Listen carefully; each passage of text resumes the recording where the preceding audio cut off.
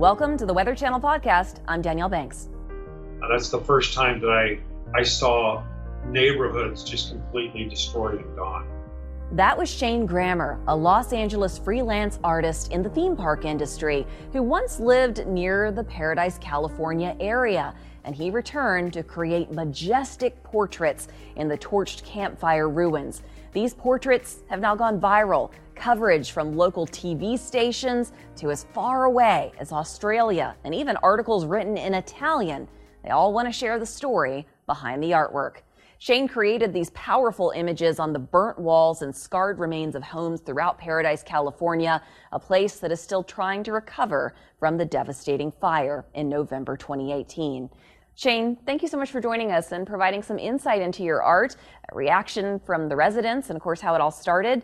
So you grew up not too far from Paradise, and like the rest of us, you were devastated to see what happened.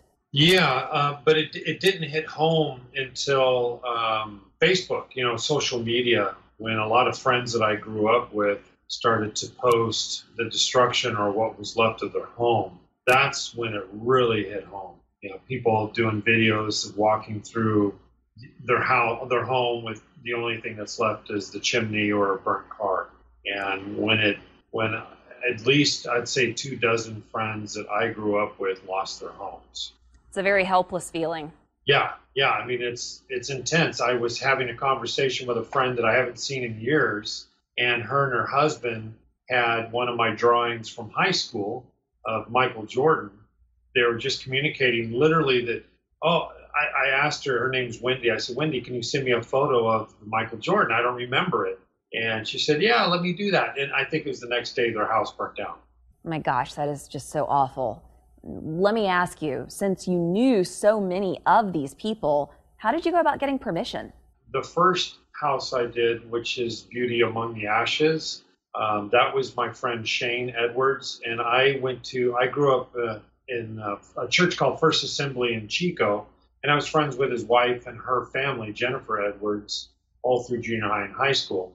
So on Facebook, when I saw that their house burnt down, and then I saw the image of their chimney, it was a simple, I think we texted or Facebook messaged, and he was completely open and said, we'd be honored if you come up and paint our chimney. The second time when I went up for a full week, I just simply did a post on Facebook saying I want to come up for the whole week. If anybody has any ruins or anything left that I could paint, I'd love to do that. I'd love to get your permission. And that's when I started to get emails and Facebook messages from people that I knew growing up and people I didn't know. So you knew immediately that you wanted to go back and create more works of art. So what were some of the behind the scenes details that went into the planning for your trip? And then how did you and photographer Terrence Duffy end up coming to work together? There's an organization in Sacramento called Blue Heart International, and it's ran by Blake and Missy McCall. And Blue Heart helps girls that are victims of sex trafficking throughout Sacramento. And that's where I met Kevin Huey Phillips LLP. It's a law firm in Sacramento. And Kevin has purchased paintings from me in the past. And he hired me to do a mural in their law office in Sacramento. And I finished that mural 2 days before I went up and did the mural on Clark Road. So we have this growing relationship. And I told Kevin that I'm going to go up and I want to go back up for a week and just do a ton of murals. And he said, dude, we want to help you and we want to be a part and we pay your expenses.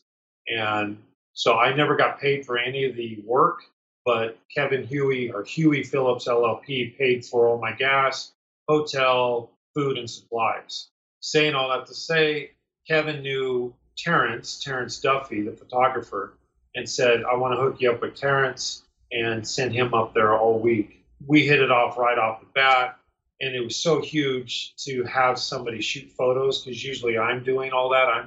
I've got timers going and GoPros going, and it's exhausting when you're actually trying to get the artwork done as well. So Terrence has just been in the ash, in the mud with me, in the rain, in the wind, traveling around. I got stuck a few times in my truck. We had an adventure, and To say that this was an emotional journey, I realize that that is an understatement. I would love to know how emotional this was for you. And were you at the point where you were like crying every time you were doing a painting, or were you locked in? So what I like to tell people is I try to give. I've had so many interviews that I try to give people a backstory. And the backstory for me is I've been doing this kind of stuff for years. As a Christian, doing ministry work. I painted murals in orphanages throughout Mexico that no one will ever see. I painted a mural in a church somewhere out in the middle of nowhere in Peru, or a school in Brazil. I've been to Swipak, Cambodia with Agape International Missions. They rescue girls that are sold to the sex trade all the way down to 5 years old. So I've been in inner city youth ministries, inner city San Francisco, the Tenderloin, Six, the Mission. I've always had a heart to do positive, bring hope and joy to the downcast and brokenhearted. So this is a theme that's been in my part of my life. I've just never had attention drawn to it. Well, your noble efforts are definitely getting attention now. I do want to take a moment to spotlight one thing in particular that I was drawn to. Can you tell us the story behind the piece called Eleanor? One of the people that reached out to me was Nicole, and I don't want to say her last name wrong, but I think it's Wedded. Her and her husband and their daughter lost their home. I knew Nicole. She was on the girls' basketball team through Chico Junior and Chico High when I was on the men's basketball team, and she reached out and said, "We have one wall left. Can you paint on our wall?" And I was like, "Oh yes, totally. I want to do that. It'd be great to do it for a friend that I haven't seen in years." And a lot of people would have a concern. They would say, well, we think the walls are going to be torn down, or for their house, it's a little bit remote. And they said, well, no one's going to see it. It's not on Skyway or anything like that. And I said, no, that's better, because I actually like to do work that's kind of hidden, where you have to find it. I chose to paint Eleanor, their daughter. There's so much story to it. The story kind of unfolded as I painted Eleanor, but I wasn't sure if that was going to be a positive thing to their family or if that would be a negative thing. So I reached out and said, actually, I'm sorry, I didn't reach out. I just did it. But I was a little nervous. But her husband, Greg, came up and he said, no, this is amazing. And Nicole came up and she got teary-eyed the first time she saw Eleanor's face. And Eleanor, I chose a photo where she's younger, but she's looking towards the front of their house. And then the story started to unfold.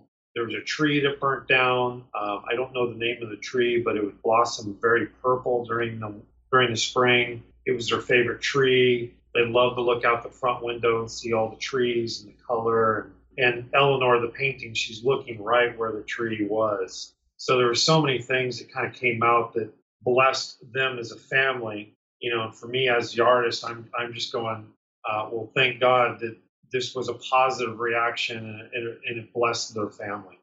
So I was wondering, and I'm sure a lot of other people are too, curious if there's a way to preserve the artwork, or can it only live on through Terrence's photographs?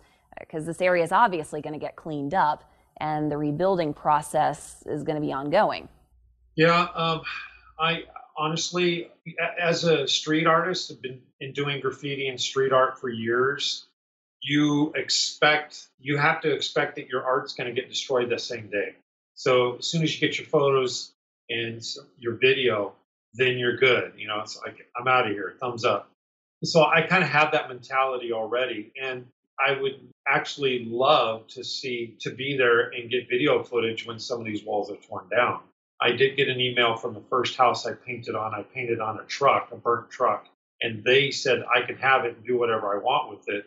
I don't know what I would do with it, but there's been talk about preserving things, but that's kind of up to the owner. And so from my end, I'm not worried about it. I'm just glad that they're speaking to people, and I have my photos and my videos, and it was a chance for me to express through my artwork. That's interesting. Yeah, I guess you do have to have that mentality of, I created this, now set it free. How long does it take you to do each of those pieces? I'm curious, some of them are very tall and equally as wide.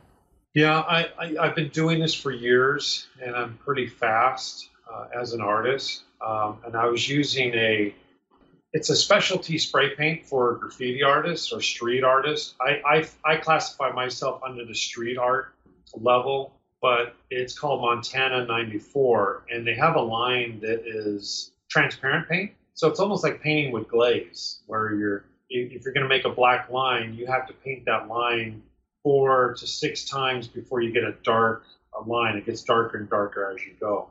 And I specifically did not want to lose the surface texture of the burnt brick or plaster or a burnt car. I wanted to keep that, almost feel like the image was burnt into the surface. But that happens quick. I was using transparent white, transparent black, and gray. So that first one on Clark Road took only 3 hours to paint. I already had it mocked up, what I wanted to do, and print it out so I could just look at it and get it all sketched out and then paint it. And then it took about an hour, hour and a half to just do some photos and some GoPro B-roll, because I do that on every job I do. And then I usually I'll edit a little video, not knowing that the video would be viewed that much. Well, clearly your phone hasn't stopped ringing, and you know the pictures have already gone around the world and back again many times thanks to social media.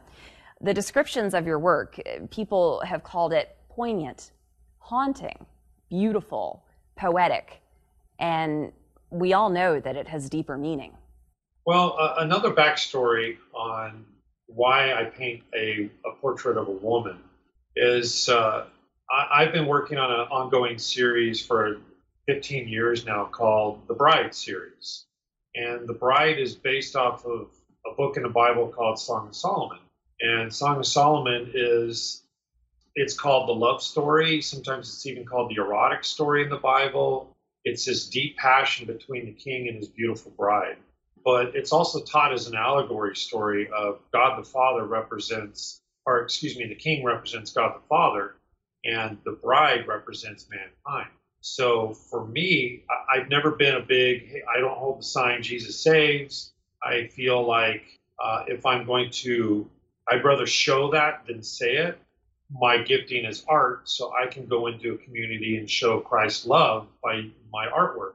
And what perfect way is to tell a deep love story?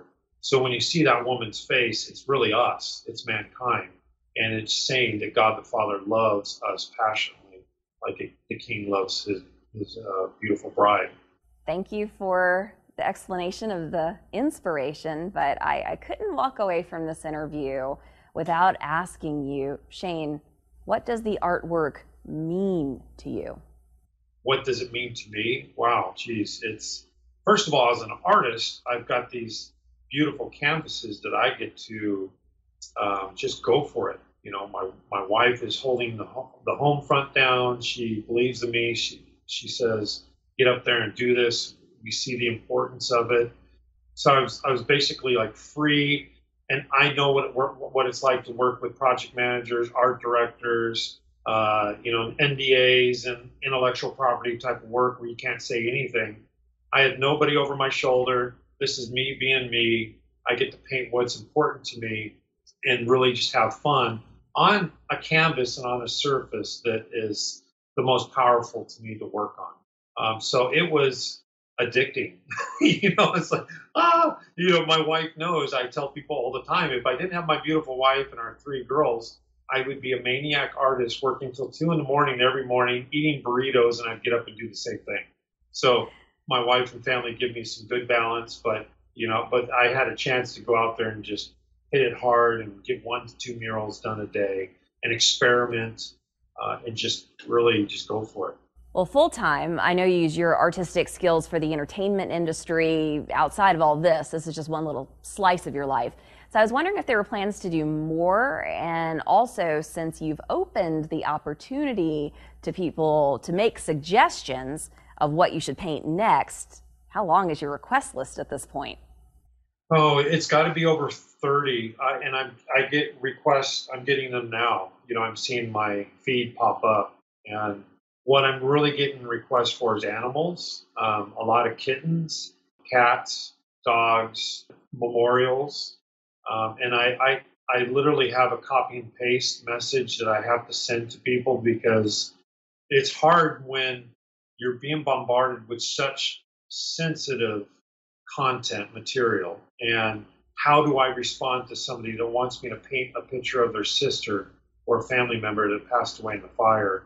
And so it's emotionally overwhelming. And then I'm also trying to just kind of protect my own heart. And I've got I have projects that I'm working on that are taking care of my family and balancing all that out. And then all the media, the media attention and responding. And I'm really cautious about, it's very important to me that I communicate who I really am and staying humble about how I communicate, because I'm getting attention as an artist, but there are still thousands of people that have lost everything and that are devastated. So, it's been a lot. Well, Shane, I feel like you gave a really good essence of where you're coming from and this incredible journey that you've been on, and what you've done has meant so much to the victims of this fire and been an inspiration, if I may say, to other budding artists, while teaching us all that anything, really anything, can be a canvas. Yeah, it's been, to me, it's a miracle. It's just been amazing. Absolutely my pleasure speaking with you, Shane Grammer, the artist behind Beauty Among the Ashes and other works of art, which you can find on his Facebook page, Shane Grammer Arts. For more conversations on topics related to weather and life in general, please check out weather.com, our app on Apple and Android, and of course, subscribe to our podcast. Thanks for listening.